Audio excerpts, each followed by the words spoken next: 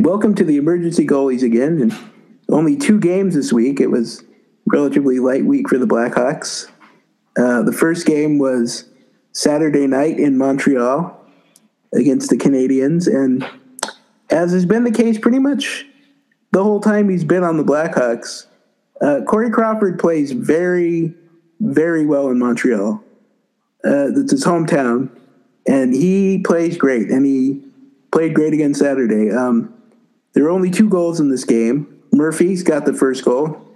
Not a guy you usually associate with scoring goals, but a great pass from DeBrincat to Murphy, and he fired it home to make it 1-0. Then, of course, Brandon Perlini, who, again, just stayed red hot, scored the second goal to make it a 2-0 lead. And after that, Montreal shot a lot of shots. I would say, I think it was 48 was the final number. I'm not exactly, but they fired a lot of rubber at Corey Crawford, and he stopped it all and got the shutout, 2-0. Now, the next game was on Monday night, and first of all, I skipped this game in the preview. I went right from Montreal to the Philadelphia game, which is tomorrow. We're recording this on a Wednesday, so I kind of skipped right over the Vancouver game, which was Monday night in Chicago. And it seemed like at first the Blackhawks might have skipped over this game too, because they did not start out in this game very good.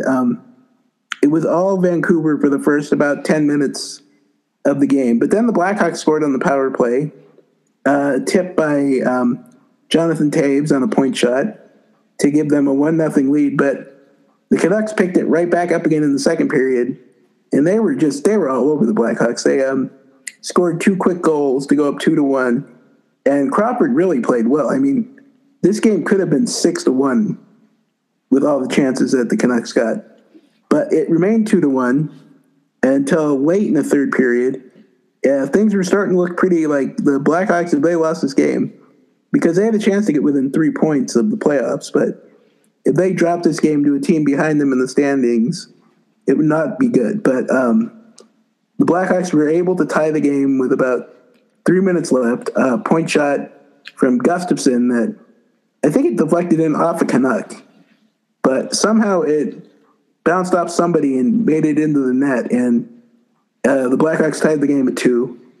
The game went to overtime, and reminiscent of the early Blackhawk overtime games this year, the Canucks went right down the ice and scored about 10 seconds into overtime. So it was a 3-2 loss, but they did get a point to move within 4 points of the Coyotes for the last playoff spot. The Wild, they're 3 behind the Wild, and I think 3 behind the Avalanche too, because they beat the Wild last 2 night. Okay, 2. So very compressed in the standings. Yes, it is. But it was 3 out of 4 possible points this week, and that's what you're looking for. You want to at least get 75%. So the Blackhawks stay alive. They're still on the outside. Their chances are not great, but they're still alive. So what do you think of these mini 2-game stretch we saw? Yeah, I mean, I think you kind of hit the nail on the head. It was really a showcase for Crawford. Obviously, the Montreal game, you touched on how well he traditionally has played there, and this game was no different. He was sensational in that game, obviously posting a shutout, his second of the year. You know, Montreal did end up getting a decent amount of shots, but I actually felt like the Blackhawks played a fairly solid defensive game. I think a lot of the shots that Montreal did generate were not of very high quality. So I think the Hawks did a pretty good job of keeping plays to the perimeter and limiting the high scoring or the high danger chances. So even though Crawford did play exceptionally well in the game, I do think the rest of the team deserves a little bit of credit for it as well. That was less the case in the Vancouver game. That was a forwards, and the defensemen did not give Crawford much of an effort. You know, the first half of the game, maybe even the first full 2 periods of the game, Blackhawks certainly seemed like they were sleepwalking a little bit, didn't quite have the same jump in their step, the same commitment that we've seen over the last couple of weeks. And it showed. Vancouver was generating a lot of not just puck possession, but generating good scoring chances off of that puck possession, and a couple of breakaways and odd man rushes. And Crawford had to stand strong and did so, kept the team in the game, and, kept them within one goal. And eventually Gustafsson was able to, to pot that, that tying goal. And, Crawford stole a point in that game. So that was, encouraging to see. It wasn't very long ago we were talking about if the Blackhawks were going to get back into it, a lot was going to rest on Crawford's shoulders. And at the time, I thought it was, that was a pretty tall ask of Crawford, considering the amount of time that he had missed, and, whether endurance would be an issue, rust would be an issue. But at least over the last, 3 or 4 games, he's really come on and kind of looks like the Crawford of old, and it's made a big difference for the Hawks. So, yeah, and there's a theme too that I think we talked about a little bit on this podcast now, but I want to stretch it out a little bit just for this. Poor Dylan Sakura. He's been playing great, and it's like he just can't get that first goal to go in, but he's really been good. Yeah, he's been much more noticeable over the last, I'd almost say month. It might not be quite that long, but he's carrying the puck more. He's not losing it as quickly. There are still instances where his lack of physical strength works against him and he is knocked off the puck, or, some of those really high quality scoring chances he's getting bumped as those shots are taking place. And I think it's just knocking him off a little bit more than it would, a typical player with a little more size and strength. So I do think there's still a little bit more adjustment time that he needs, but he's definitely made strides. He is flying around the ice. He's being much more noticeable, not just in the offensive zone, but in the neutral and defensive zone. He's probably never going to be really, responsible defender, but he's at least putting in effort and he's moving his feet and he is being aggressive and looking to break up some plays. And I think it's made a big difference for him, just in terms of, I think it gets the puck on his stick a little bit more in both the defensive and neutral zone. So kind of that transition game that's helping propel him into the offensive zone a little bit. And the goals aren't going in, but he's generating offense. He's generating chances for other players, and those players are also generating chances for him. So I do think it's just a matter of time. He's absolutely snake bitten at this point, but if he continues to play the way he has been, I have no concern over it. He looks like a viable top 9 forward over the last few weeks. So I'm happy with the progress he's making. Yeah, and we were kind of touching on this, before with the production from Perlini and other people, but it's clear now that Kane is in a bit of a slump.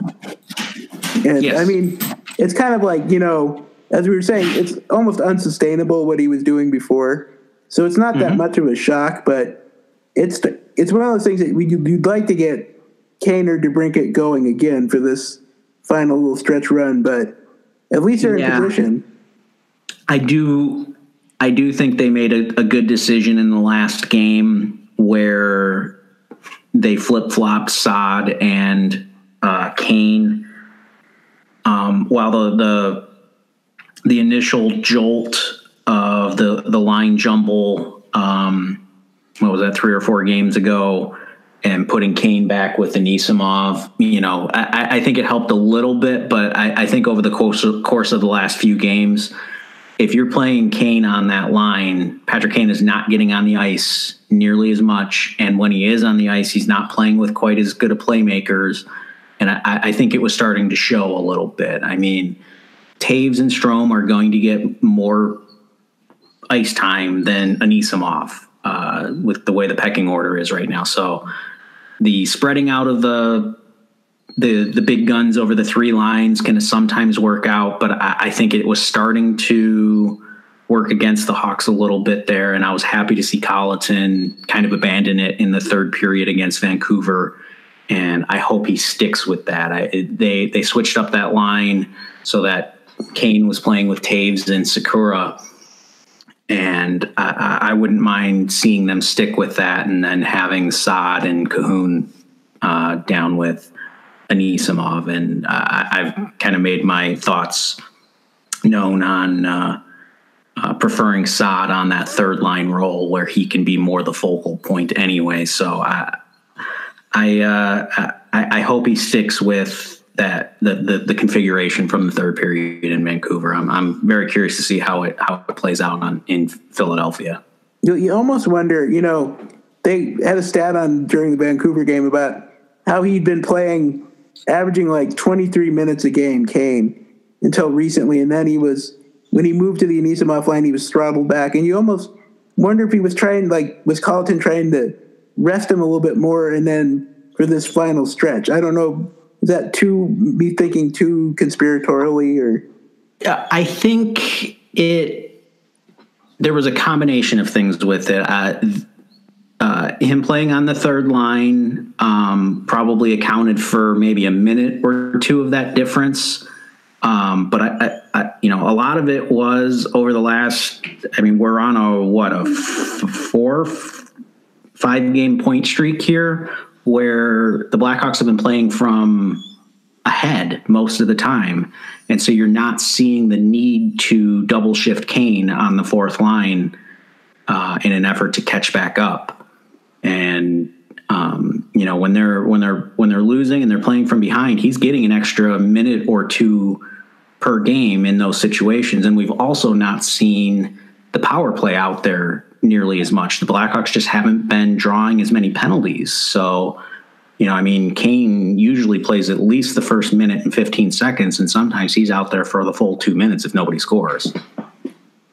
So I think that's most of the reason for, the 4 or 5 minute difference in his playing time of late, rather than just the third line stuff. But at this point, you can't afford to not have Patrick Kane out there on your top two lines. You can't do it with crunch time now.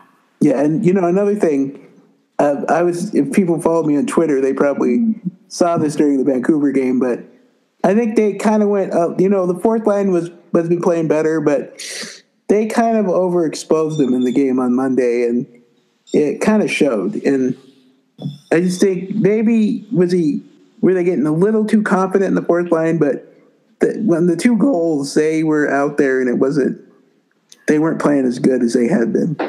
Yeah, I think there might have been a little bit of that. Certainly the one goal I was very unhappy with Chris Kunitz's effort on it. He was standing right next to the guy who scored on a rebound, and Kunitz didn't even get a stick on him or anything. But yeah, unfortunately, I think it was kind of a mistake to rely so much on the fourth line over the last week because the schedule was so light. In one way you can look at it is hopefully it gives them a little bit of confidence in that line going forward. But you look over the last 2 weeks of the season coming up here, and there's no more 2 days off. The longest stretch of days off they have is one. It's every other day and occasionally back to back. There's no more rest. So you're going to need all four lines rolling on a fairly consistent basis if you hope to be able to maintain, a high level of play for the team over these last couple of weeks. It's going to be imperative whether or it's going to be imperative for that line to contribute. And if it does falter the way it did in Vancouver, it's going to likely sink any hopes that the Blackhawks have, because they can't just roll with three lines for, these final, 9 games in like 17 days or something like that. So it's going to be a lot tougher going forward. So you've got, I'm trying to think, because there were only 2 games, what else obviously Crawford was the big story. The defense, I think we're seeing a little bit of improvement. We kind of talked last week. Gustafsson seems to be playing a little bit more responsibly in the defensive zone, and I think he's continued to do that. He still surprises every once in a while with some physical play. He'll rub guys off of the puck, and I think he's being much more responsible with his gap and not giving the opposing players so much space, and just trusting his ability to defend. And I do think it is making a difference, and I think that can be a big boost for this team heading into next season if he continues to play well over the last couple of weeks of the season. And they could potentially have some confidence in him as a top 4 defender heading into next year. Cuckoo played a little bit too and looked okay. We haven't seen these massive letdowns that we saw earlier in the year, because there were games early in the year where it was just a fire drill back there, and you'd see people wide open. And now stuff like that still occasionally happens, but it seems like it's a lot less of it's not as blatantly bad play. Yeah, they're definitely tightening up a little bit in the defensive zone, which is a very good sign.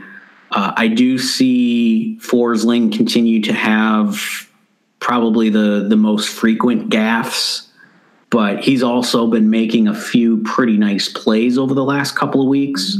And of course, we got to remember he's 3 or 4 years younger than Dahlstrom and Cuckoo, so you wouldn't expect him to be quite as polished as those guys. And then he's 5 years younger than Gustafsson, I think. So, I think sometimes we unfairly judge Forsling as if he's in the same boat as those 3 guys. Whereas I think in reality, he's obviously a little bit further behind those guys and probably has a little more Well, I shouldn't say probably. He definitely has more upside than Cuckoo and Dahlstrom. It's one of those things too. There's he's making some nice plays on the offensive end too. But there is a moment I think it was the Vancouver game when he went back on the puck and didn't know which way to turn with the puck and went left and went right and kind of got stuck, and you're just kind of ate it into the boards and didn't make a play. There's still times where his brain just cramps up, and you have plays like that, or he just makes an egregious turnover. So there's definitely still a learning curve with him at this point, but I have like you said, I've been encouraged with some of his play in the neutral zone and the offensive end, and he does still surprise on occasion, making a nice outlet pass from the defensive zone or skating away from danger. So I'm still hopeful for Forsling long term, but I would definitely say of their 7 defensemen right now, do or die here over the next couple of weeks, I would not be relying on him in a significant role at all. I would feel a little more confident going with Cuckoo in these games, but we'll see how it plays out. They've been pretty consistent with rotating those guys in. Nobody seems to play more than 3 or 4 games in a row before they rotate them out. So we'll see if that continues. Well, I guess I wouldn't normally find some more, but we're in this playoff drive, so I think we should just get to the preview because we can talk a little bit more about all these games because there's some big games coming up. Big games coming up. The first one is not so much a big game. Well, as much as any of the games from here on out aren't big. Eastern Conference game. It's at home, so you would definitely like to get at least 1 point out of it. And it's against the Flyers tomorrow night. The Flyers are kind of a mirror of the Hawks over in the Eastern Conference. They are a high-scoring team that doesn't defend very well. The Flyers have more goaltending issues than the Blackhawks do. But, they got guys like Giroux and Couturier who score at a pretty high rate. And, there's a pretty good chance that this is going to be a run-and-gun game. But hopefully that gives the Hawks the advantage playing both at home and assuming Crawford starts, to have the advantage in the goaltending in that game. So it would give the Hawks a big advantage if they can get 2 points out of that heading into the weekend. And the weekend is, it's going to be a huge test for the Hawks. It's home and home with the Colorado Avalanche. The first game's on the road Saturday afternoon. So, it obviously with the back-to-back, Crawford's probably only going to start one of them. I shouldn't say probably. It's almost assuredly Crawford's only going to start one of them. So I'm curious to see how they do that, whether it's the first game to try and, steal out those points and give yourself a little bit of a cushion heading into the second one. Rather than, having to play desperate in the second one. But then, they come back home and face the Avalanche Sunday night. And, the Avalanche have traditionally been a pretty tough matchup for the Hawks. The speed of guys like McKinnon has given them issues. And Varlamov has occasionally stolen games as well. So we have definitely not seen the Hawks have some of their better efforts against the Avalanche, but at the same time, we've also seen some good games. So if you can get a split out of it, I don't know how much good that does the Hawks. I think they really need to take at least 3 points out of those 4. Because that's really what's going to be able to separate them. With the Avalanche, they are currently the team right ahead of the Hawks. The Hawks do have a game in hand against them, so we're 2 points behind them. So if we can win that Flyers game, we'll be tied with the Avalanche heading into that 2-game series. And, if you can get 3 out of the 4, you vault over them, and that's going to make a big difference. Because then you head into the matchup against the Coyotes, who currently hold the final playoff spot. And that game is on Tuesday night. And obviously we're very familiar with, a lot of the Coyotes. They are